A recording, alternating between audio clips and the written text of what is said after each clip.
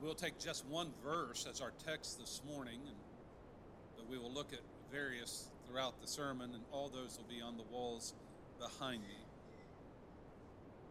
But first, let's look at what our Lord says of himself in Mark 10. He says, "For even the Son of Man did not come to be served, but to serve, and to give his life a ransom for many." Let us pray. Lord, what sweeter words could ever be said than these, that the Son of Man came to give his life as a ransom. Lord, this is our hope. Would you help us to understand it even more deeply and clearly this morning? Father, I pray for the aid, the power of your Holy Spirit. Lord, I realize that, Lord, words fail, but Lord God, you, through your Spirit, can make truth resound in the hearts and lives of your people. Father, I pray for the lifeless one whose heart is as hard as a stone. Oh God, this morning, might you give that heart a pulse and change it from stone to flesh. And Lord, open eyes to behold and see the glory and the majesty of your Son, Jesus. And Lord God, we cannot do this unaided. So Father, please, by your Spirit, work in our midst this morning, we pray in his name. Amen. We're in the second week of Advent, as Pastor Kyle mentioned earlier, and the week's focus is peace. In Hebrew, that word peace is the word shalom. If you go to Israel, it's a common greeting. Even saying goodbye or leaving, you might simply greet someone with the word shalom. But when we think of shalom, it doesn't simply mean an absence of conflict. That's how we normally think peace. There are no wars, there are no conflicts. But rather, biblically speaking, shalom means wholeness. Shalom is really the idea when all things are working as God originally intended. Before the fall of man in Genesis 3, there would have been shalom. There would have been wholeness. There was intimacy between God and man and creation. So when we talk about it this morning, it is actually through the work of Christ that this wholeness will come. But it will come in the most mysterious of ways. Wholeness, shalom, will come through brokenness. It will come through the brokenness of the cross. That's why John MacArthur, he said, "The shadow of the cross looms over the manger." When you understand that, you do understand Christmas. You cannot separate the two. You look at the cross, the manger has no significance apart from the cross of Christ. So when we talk about this, we understand that the death of Christ for sinners is the most remarkable and the most compelling event in all of history. Nothing else is even worthy to be compared, and nothing else even comes close to it. So when we're talking about Christmas, not secular Christmas as the way it's celebrated in the malls or in the halls of academia today, but rather we're talking about, as the people of God, the incarnation of the Son of God. That's what we're celebrating. But the question naturally arises, okay, he took on flesh. Why did he come? Jesus told us specifically, he came to serve and to give his life as a ransom for many. But before he told us why he came, he first told us why he did not come. He said he did not enter into this world to be served. That's very odd for a king to be served. But our Lord needed nothing. He had no needs. He had no lack. He was perfect in all his ways. All eternity, he had always lived in perfection. So when he enters in this world, he did not need to be served. He has always been the giver. We have always been the receiver. But how would he give? How would he serve? And he says this, by giving his life as a ransom for many. In other words, he came to die. He was born to die. His death was prophesied in many places in the Old Testament. It's not there's just one isolated example. There are many portions. Isaiah 53, we always think of that at Christmas as well. Verse 7, he was oppressed, he was afflicted, yet he opened not his mouth. He was led as a lamb to the slaughter. He would be slaughtered.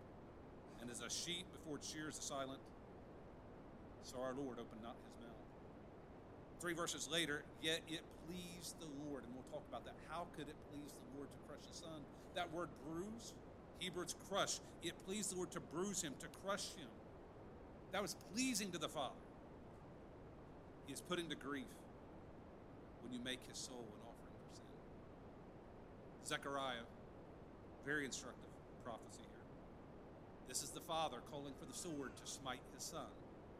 Awake, O sword, against my shepherd, against the man who is my companion, says the Lord of hosts. Strike the shepherd.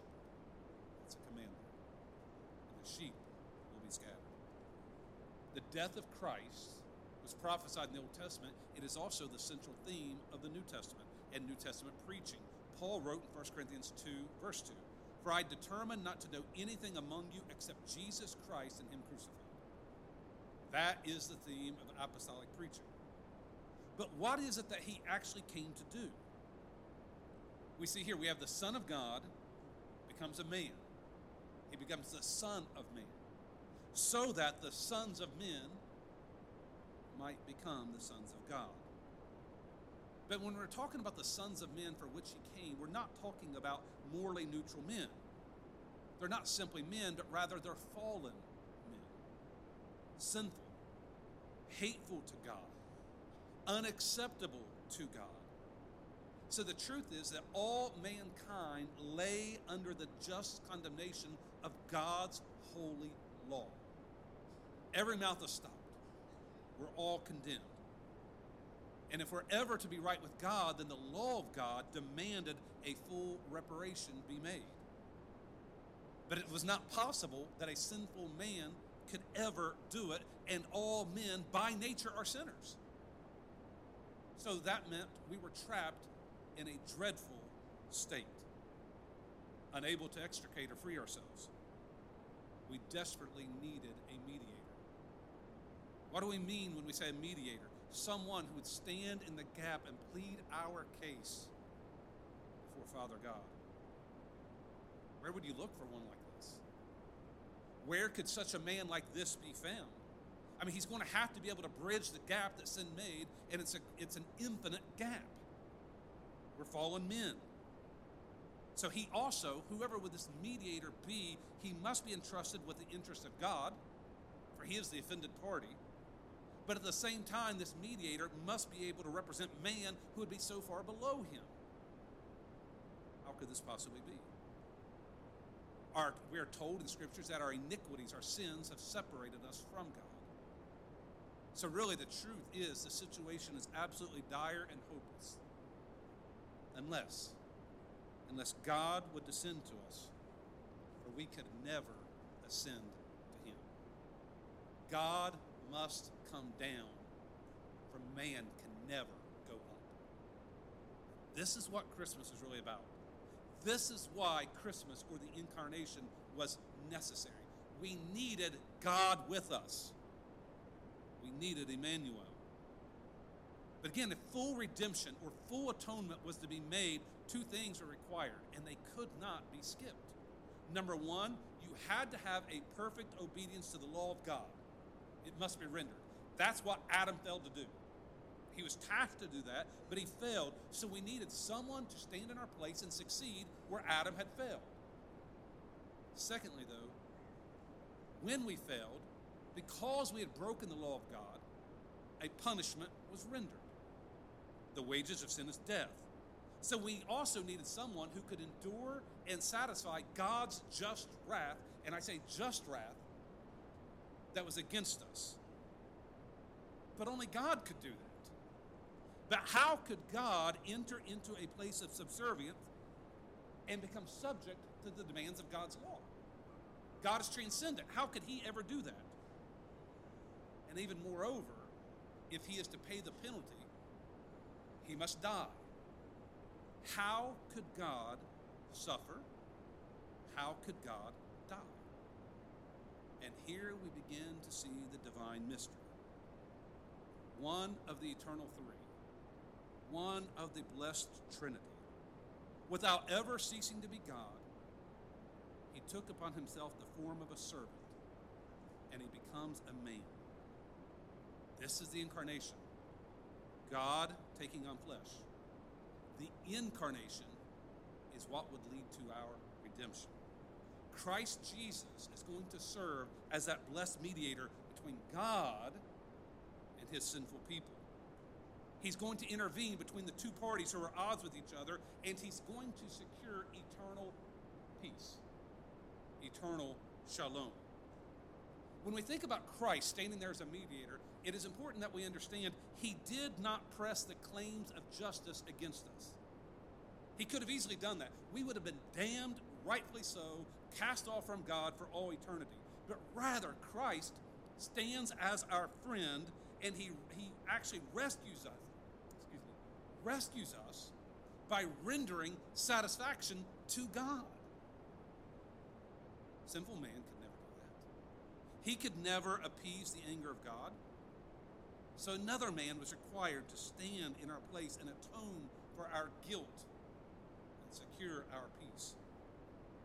But this mediator, there would have been, if he's going to do this, there are so many things that were necessary that were beyond the pale of human ability. Now, the very first thing, it is true, the mediator must truly be a man. He can't just be God only, nor could he be man only. He must be related to both parties and be the equal of either. So as mediator, he's required, you're going to have to find someone, not a demigod, not half God, half man, truly God, and yet truly man. Why did he have to be a man? Because it was man who had sinned, and it was man who was demanded to make restitution. It was man who sinned, so man must die. It was man who was required to obey the law perfectly, so it is a man who must obey the law perfectly. So the payment, the penalty, has to fall on mankind. Again, as I quoted Romans earlier, 6:23, the wages, the payment of sin is death. Not just die. Christ could not just come and die. He also had to pay the debt to God's law that we owed. You have to render perfect obedience if you and I are to be set free. So when we think about the incarnation, the reason was so that Christ, he would be subject to the law as the perfect substitute for his people and do for them what they could never do for themselves. In Galatians chapter 4, Paul writes about that. But when the fullness of the time was come, God sent forth his Son, made of a woman, made under the law. For what purpose? To redeem them that were under the law, that we might receive the adoptions of sons. Here we find the Lord Jesus is the Son of Man, and he, our substitute, would render perfect obedience to God's law, wherein Adam had failed to do so. Timothy writes, there is one God, and there's one mediator between God and man, the man, Christ Jesus. Now here, Paul is referring to our Lord in his humanity. He calls him the man, Christ Jesus. He's wanting to emphasize there, man has this responsibility to God. But he can't just be a man. He can't be an ordinary man. He must be sinless. If he's going to be our mediator, he has to be free from that which made the atonement necessary. Why was the atonement necessary? What caused an atonement to be needed? Our sin. So then this mediator must be sinless, or otherwise he too would need to be redeemed. If he were a sinner, he couldn't even take away his own sins, much less serve to be the Savior of others. So he has to be a true man and yet have no sin whatsoever. Now, the sinlessness of the Messiah was foreshadowed in various types throughout the Old Testament. It's seen in the sacrificial system. You know there, if you look back at the Old Testament law, those lambs that were going to be used in sacrifice had to be without blemish, no spot. They had to be perfect. So too our sacrificial lamb had to be spotless, without blemish. Peter writes about this. Knowing that you were not redeemed with corruptible things like silver or gold from your aimless conduct received by tradition of your fathers, what were you redeemed by? but with the precious blood of Christ, as of a lamb without blemish and without spot. But if you think about how could Christ be sinless? The curse of sin is passed two ways. Number one, being born under the curse. That doctrine of original sin. Adam failed, and he was our federal head, so his guilt was imputed to all his race. So that means every person born of Adam is now born guilty. As cute as that little infant is, they're guilty. Adam's guilt, Adam's sin is imputed to them. So we've all been born with this original sin. So we're born guilty. Now the second way the curse of sin is passed is by actual transgression. And you and I are cursed both ways. We are born under the curse, we're born guilty, but we've added that because you and I have personally transgressed and personally broken God's law. All of us. So we deserve to be damned. But the Lord Jesus was not born of Adam. He inherited no original sin. He did not come through Adam's line. Instead, our Savior was supernaturally conceived in the virgin's womb. Friends, you get rid of the virgin birth, you get rid of the gospel.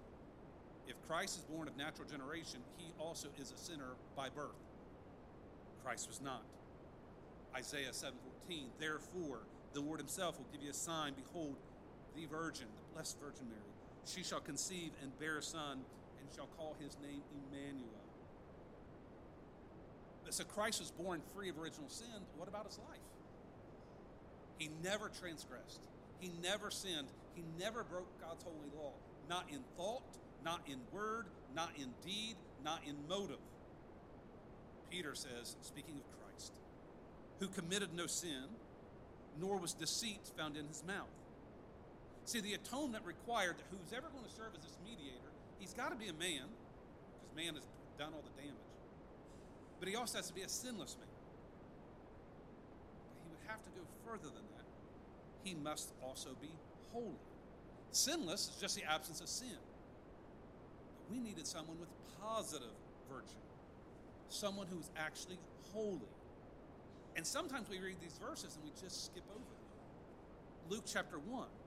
And the angel answered and said to her, Mary, the Holy Spirit will come upon you. The power of the highest will overshadow you. Therefore also the Holy One who is to be born will be called the Son of God. The author of Hebrews in chapter 7 says, for such a high priest became us who is holy. Now, if you go into the pages of the New Testament, particularly like Mark chapter 5, you're going to see that the Lord Jesus could touch the leper, and yet he would remain undefiled. The Lord Jesus could come in contact with the dead and ceremonially unclean, and yet not become unclean himself. How? Because he was not just sinless, he is holy. He's the Holy One, full of virtue, full of excellence. What else? What else would be required? He could be holy. He could be free from all corruption. But unless this mediator would choose to act voluntarily for the good of others, it would not be valid. So you need a mediator who's willing and volunteering to come. Because to suffer in the place of someone else could not be compulsory. It must be a voluntary act. Arthur Pink said this, to compel one to suffer for another would be the height of injustice. Moreover, God will not accept any sacrifice which is reluctantly offered to him. The heart must be. So what about our Lord? Did he come willingly? In the eternal covenant of redemption, Jesus joyfully gave his consent. How do you know that? Psalm 40, verse 7 and 8. Then I said, this is Christ speaking, behold, I come. In the scroll of the book it is written of me, I delight to do your will, my God, and your law is within my heart. In John 4, Jesus said that his meat, his food, his very subsistence was to do the will of the Father who sent him.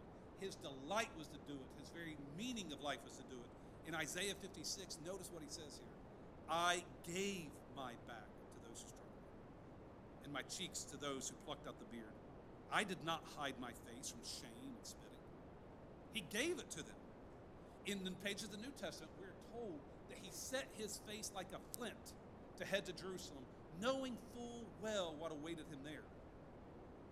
And in John 10, that great passage about our good shepherd, Jesus said, I am the good shepherd, and the good shepherd gives his life for the sheep. Verse 15, I lay down my life for the sheep. What does this mean? It mean Jesus was not forced. No one was twisting his arm or strong-arming him to do something that we'd rather not do. Jesus Christ, our divine mediator, laid down his life willingly. And yet there's another quality that must be there. And this is the one that perhaps we don't think much of. And I think it give me a little bit of time to explain this. He must be united to his people, but this union must be a federal representation.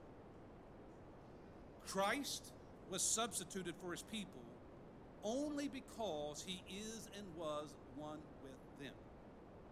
I ask my students at Grace all the time, and we have a called God and I time. I ask, how did Jesus' death free you? They're like, well, he paid for my sins. But how did his death free you? I understand he died. I understand he rose again. How did that free you? And no one usually gets the answer. This is the answer. He is and was one with us. Our union with Christ, we have to understand this. This is part of the gospel. So this means that our sin truly became his. Isaiah 53, verse 6, we read it earlier. And the Lord said, all we like sheep have gone astray. We turned everyone to his own way. And now notice the last part of here. And the Lord has laid on him, the Father laid on the Son, the iniquity of us all. So God the Father, there at Calvary, imputes the sins, the iniquity of his people, to Christ. Now the Lord Jesus was personally innocent. He's sinless, right? Yet he's officially guilty. Say it again. Personally innocent. Officially guilty. Which is why the Father could say that it pleased him to crush his Son. Because his Son was being the sin-bearing substitute. This is why the Father could justly call in Zechariah for the sword to awake and smite his Son. The Father would have never smitten the Son had the Son not been bearing the sins of his people. So he's crushing his Son, he's bruising him, and it pleased the Lord to do so because his Son at that point was carrying our sin. What happened to Christ should have happened to us. But there was a double imputation. Our sins were given to him, and he bore them in his own body on the tree. Remember that perfect, sinless life he lived? That's a record of righteousness that we have to have. And that also was given to us, undeservedly so, by imputation. Our sins are imputed to Christ, while his righteous record is imputed to us. And this is what Paul wrote about in 2 Corinthians 5. For he, God the Father, made him, God the Son, who knew no sin, to be sin for us, with the result that we might be declared the righteousness of God. How? In him. Friends, this is how we're justified before God, seeing that we have Christ's righteousness imputed to us. He got our sin, and we got his righteousness. And you're saying, well, how did that work? I'm glad you asked. In 1 Corinthians 15, verse 45, we see a very important verse. And so it is written. Now notice the language here, because Paul can be very wordy. Yeah, the first Adam became a living being. The last Adam became a life-giving spirit. So you have a first Adam and a last Adam. The first man, that's how Paul's saying, was of the earth, made of dust. The second man is the Lord from heaven. So you have a first Adam, a last Adam, a first man, and a second man. What's the point? The whole world is divided into two groups. All people, regardless of where they live, fall into one of these two categories. This is how the Bible divides humanity. We are either in Adam or we're in Christ. Adam is the first man. The Lord Jesus is referred to as the second man or the last Adam. Now, why does Paul refer to Jesus as the second man? I mean, there were lots of men who lived between Adam and Christ. So what was it that was compelling Paul to call Jesus the second man? And here's where it gets good. The Bible really only recognizes two men. God, in his wisdom, has chosen these two men, Adam and the Lord Jesus, the last Adam, to be the representatives, or we might say covenant heads, of their people. Federal representatives. What does that mean? It means their actions, whether good or bad, Christ was good, Adam's are bad, will affect all those whom they represent. What happened to Adam is going to happen to all his progeny. So Adam then, in the garden, he stands as our federal head of the human race. And he fails. He failed miserably. He sinned against God. God had entered into a covenant with him, so Adam's there as our legal representative, but in this case representing all humanity, and he fails big time. So which is why we say when in Adam's fall, we sinned all. When Adam fell, all mankind fell with him, and we've been born guilty and sinful ever since. Every single person. But not with Christ. Romans 5. Wherefore, as by one man, Adam, sin entered the world, death by sin, so death passed upon all men, for that all have sinned. But then there's the work of this second man, the last Adam. Romans 5, verse 14 and 15, or 18, 19, excuse me. Therefore, as by the offense of one, again Adam, judgment came upon all men to condemnation. Even so by the righteousness of one, that's the last Adam, Christ, the free gift came upon all men unto justification of life. For as by one man's disobedience, Adam's, many are made sinners, so by the obedience of one, Christ, shall many be made righteous. So what is this even talking about? The Lord Jesus' obedience brought righteousness and life to whom? To all who are in him. In Adam, everyone dies. In Christ, everyone lives. How do you get in Adam? You're born. That's it, you're born. How do you get in Christ? You must be born again. Christ come. Listen carefully to the word. He came for his people. Matthew 1:21. And she shall bring forth a son, and thou shalt call his name Jesus. Why Jesus? For he shall save whom? His people from their sins. He did not come to get a people for himself, but rather to secure the people who are already his. In John 17, in his high priestly prayer, we have our Lord praying to his Father. He said, Father, the hour has come. Glorify your Son, that your Son also may glorify you. Now listen to verse 2.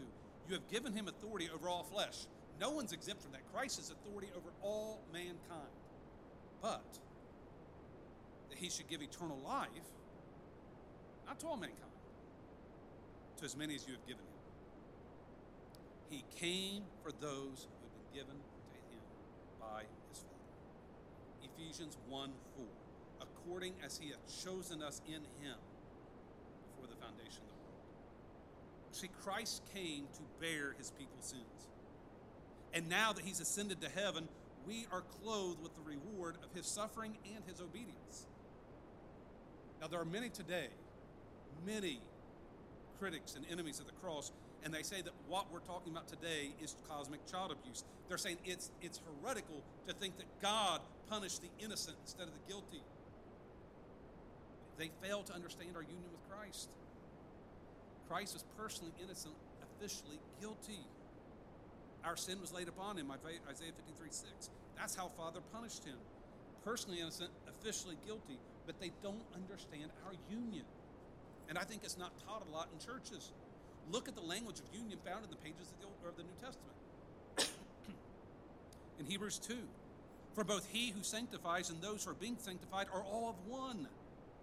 For which reason he's not ashamed to call them brethren. Christ is not ashamed of you folks. He calls you family. He calls you his brother or his sister. Ephesians 1:4, we're chosen in Christ. 2:10, we're created in Christ. Ephesians 2:6, we're seated with Christ in the heavenly places. Ephesians 5:30, we are members of his body, of his flesh, and of his bones. We are members of that. Colossians 2, we're circumcised in Christ. 2:12, we are raised with Christ through faith. Start to see it. One of the precious doctrines of the faith is our union with the Lord, which explains how we can be justified by the work of another, because we're one with him. Now, the mediator must be human.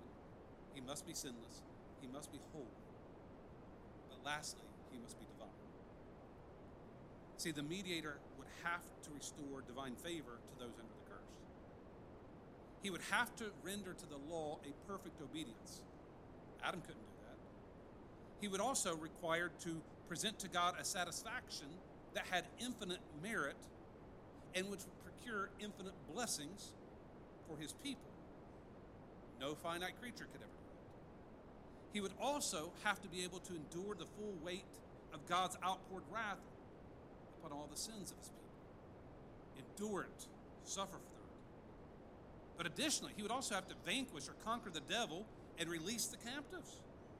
He would have to destroy sin so that the sting of sin was removed. He would also have to defeat death and then give eternal life to all that the Father who had given to him. But additionally, this mediator, whoever he would be, would also have to then give the Holy Spirit to his people. The Holy Spirit is the one who actually applies the redemption that had been purchased. Who could do this? But God only. Therefore, our mediator must also be divine. In Hebrews 10, this is the last text we'll look at this morning. Verse 4, 5, and then 10. It is not possible that the blood of bulls and of goats should take away sins. Therefore, when he, Christ, came into the world, he said, sacrifice and offering you did not desire. What did God desire for a son? But a body you have prepared for me. By that will, we have been sanctified through the offering of the body of Jesus Christ once for all. All of the Old Testament sacrifices were incapable of rendering perfect obedience to the law, nor could they endure the full penalty of the law. It's just not impossible. That means you could take all the cattle in all the world, and the fire of God's judgment would fall, and God's wrath would still burn hot. God's wrath would not be abated. Notice verse 10. This is awesome. Christ offered himself. He didn't offer a lamb. He didn't offer a bull. He didn't offer a goat. He offered himself. In verse 10, by that will we have been sanctified. And elsewhere it says sanctified forever. How? Through the offering of the body of Jesus Christ once for all. This is what we celebrate in Advent. The one who perfectly obeyed the righteous demands of God's law. The one who endured the full extent of the wrath of God at the cross. So much so that the wrath is now gone from us. Which is why Paul could write, there is therefore now no condemnation to those who are in Christ Jesus. So you ask, why did he come? He took on flesh. He entered our world to die. And he says he came to give his life as a ransom for many. See, friends, there's just two heads of humanity. That's it. Adam, Christ. You were born naturally into Adam, and you stand condemned there. You were born supernaturally into Christ. There is no other Savior. There is no other mediator. So my exhortation to all those who hear me today would be run to the one who died and rose again in the sinner's place. Friends, your sins have separated you from God. You need someone who will stand the gap for you. And God has faithfully offered him in the person and work of his Son. You run to Christ today and be saved. And may all those who know him in faith and know him in truth, may we worship him today as he is ought to be worshiped. Let us now pray and prepare our hearts where we celebrate this blessed sacrament in the giving of the body and blood of our Lord so that we might be free. Would you join me in prayer?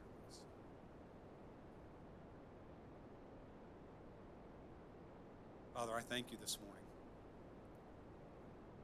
Such a glorious, glorious thought. A sublime message, full of glory, Father. Oh, God, help us to see, Lord. May this excite, animate, move us, Lord. Give us eyes to see Jesus, the crown prince of heaven, the heir of all things, our Savior, our mediator. God, help us to know, Lord, the work that he's doing now, even interceding for us before the throne. Father, thank you, Lord, for this blessed season, Lord, where we can once again be reminded, Lord, be reminded of these eternal truths and weighty matters, Lord. That it's not just sentimental. It's not just Norman Rockwell. It's not just dancing around a Christmas tree, but Father, the Son of God, taking on flesh to die in the place of sinners. Lord, what better message, the most hope-filled message there is. God, would you save sinners today?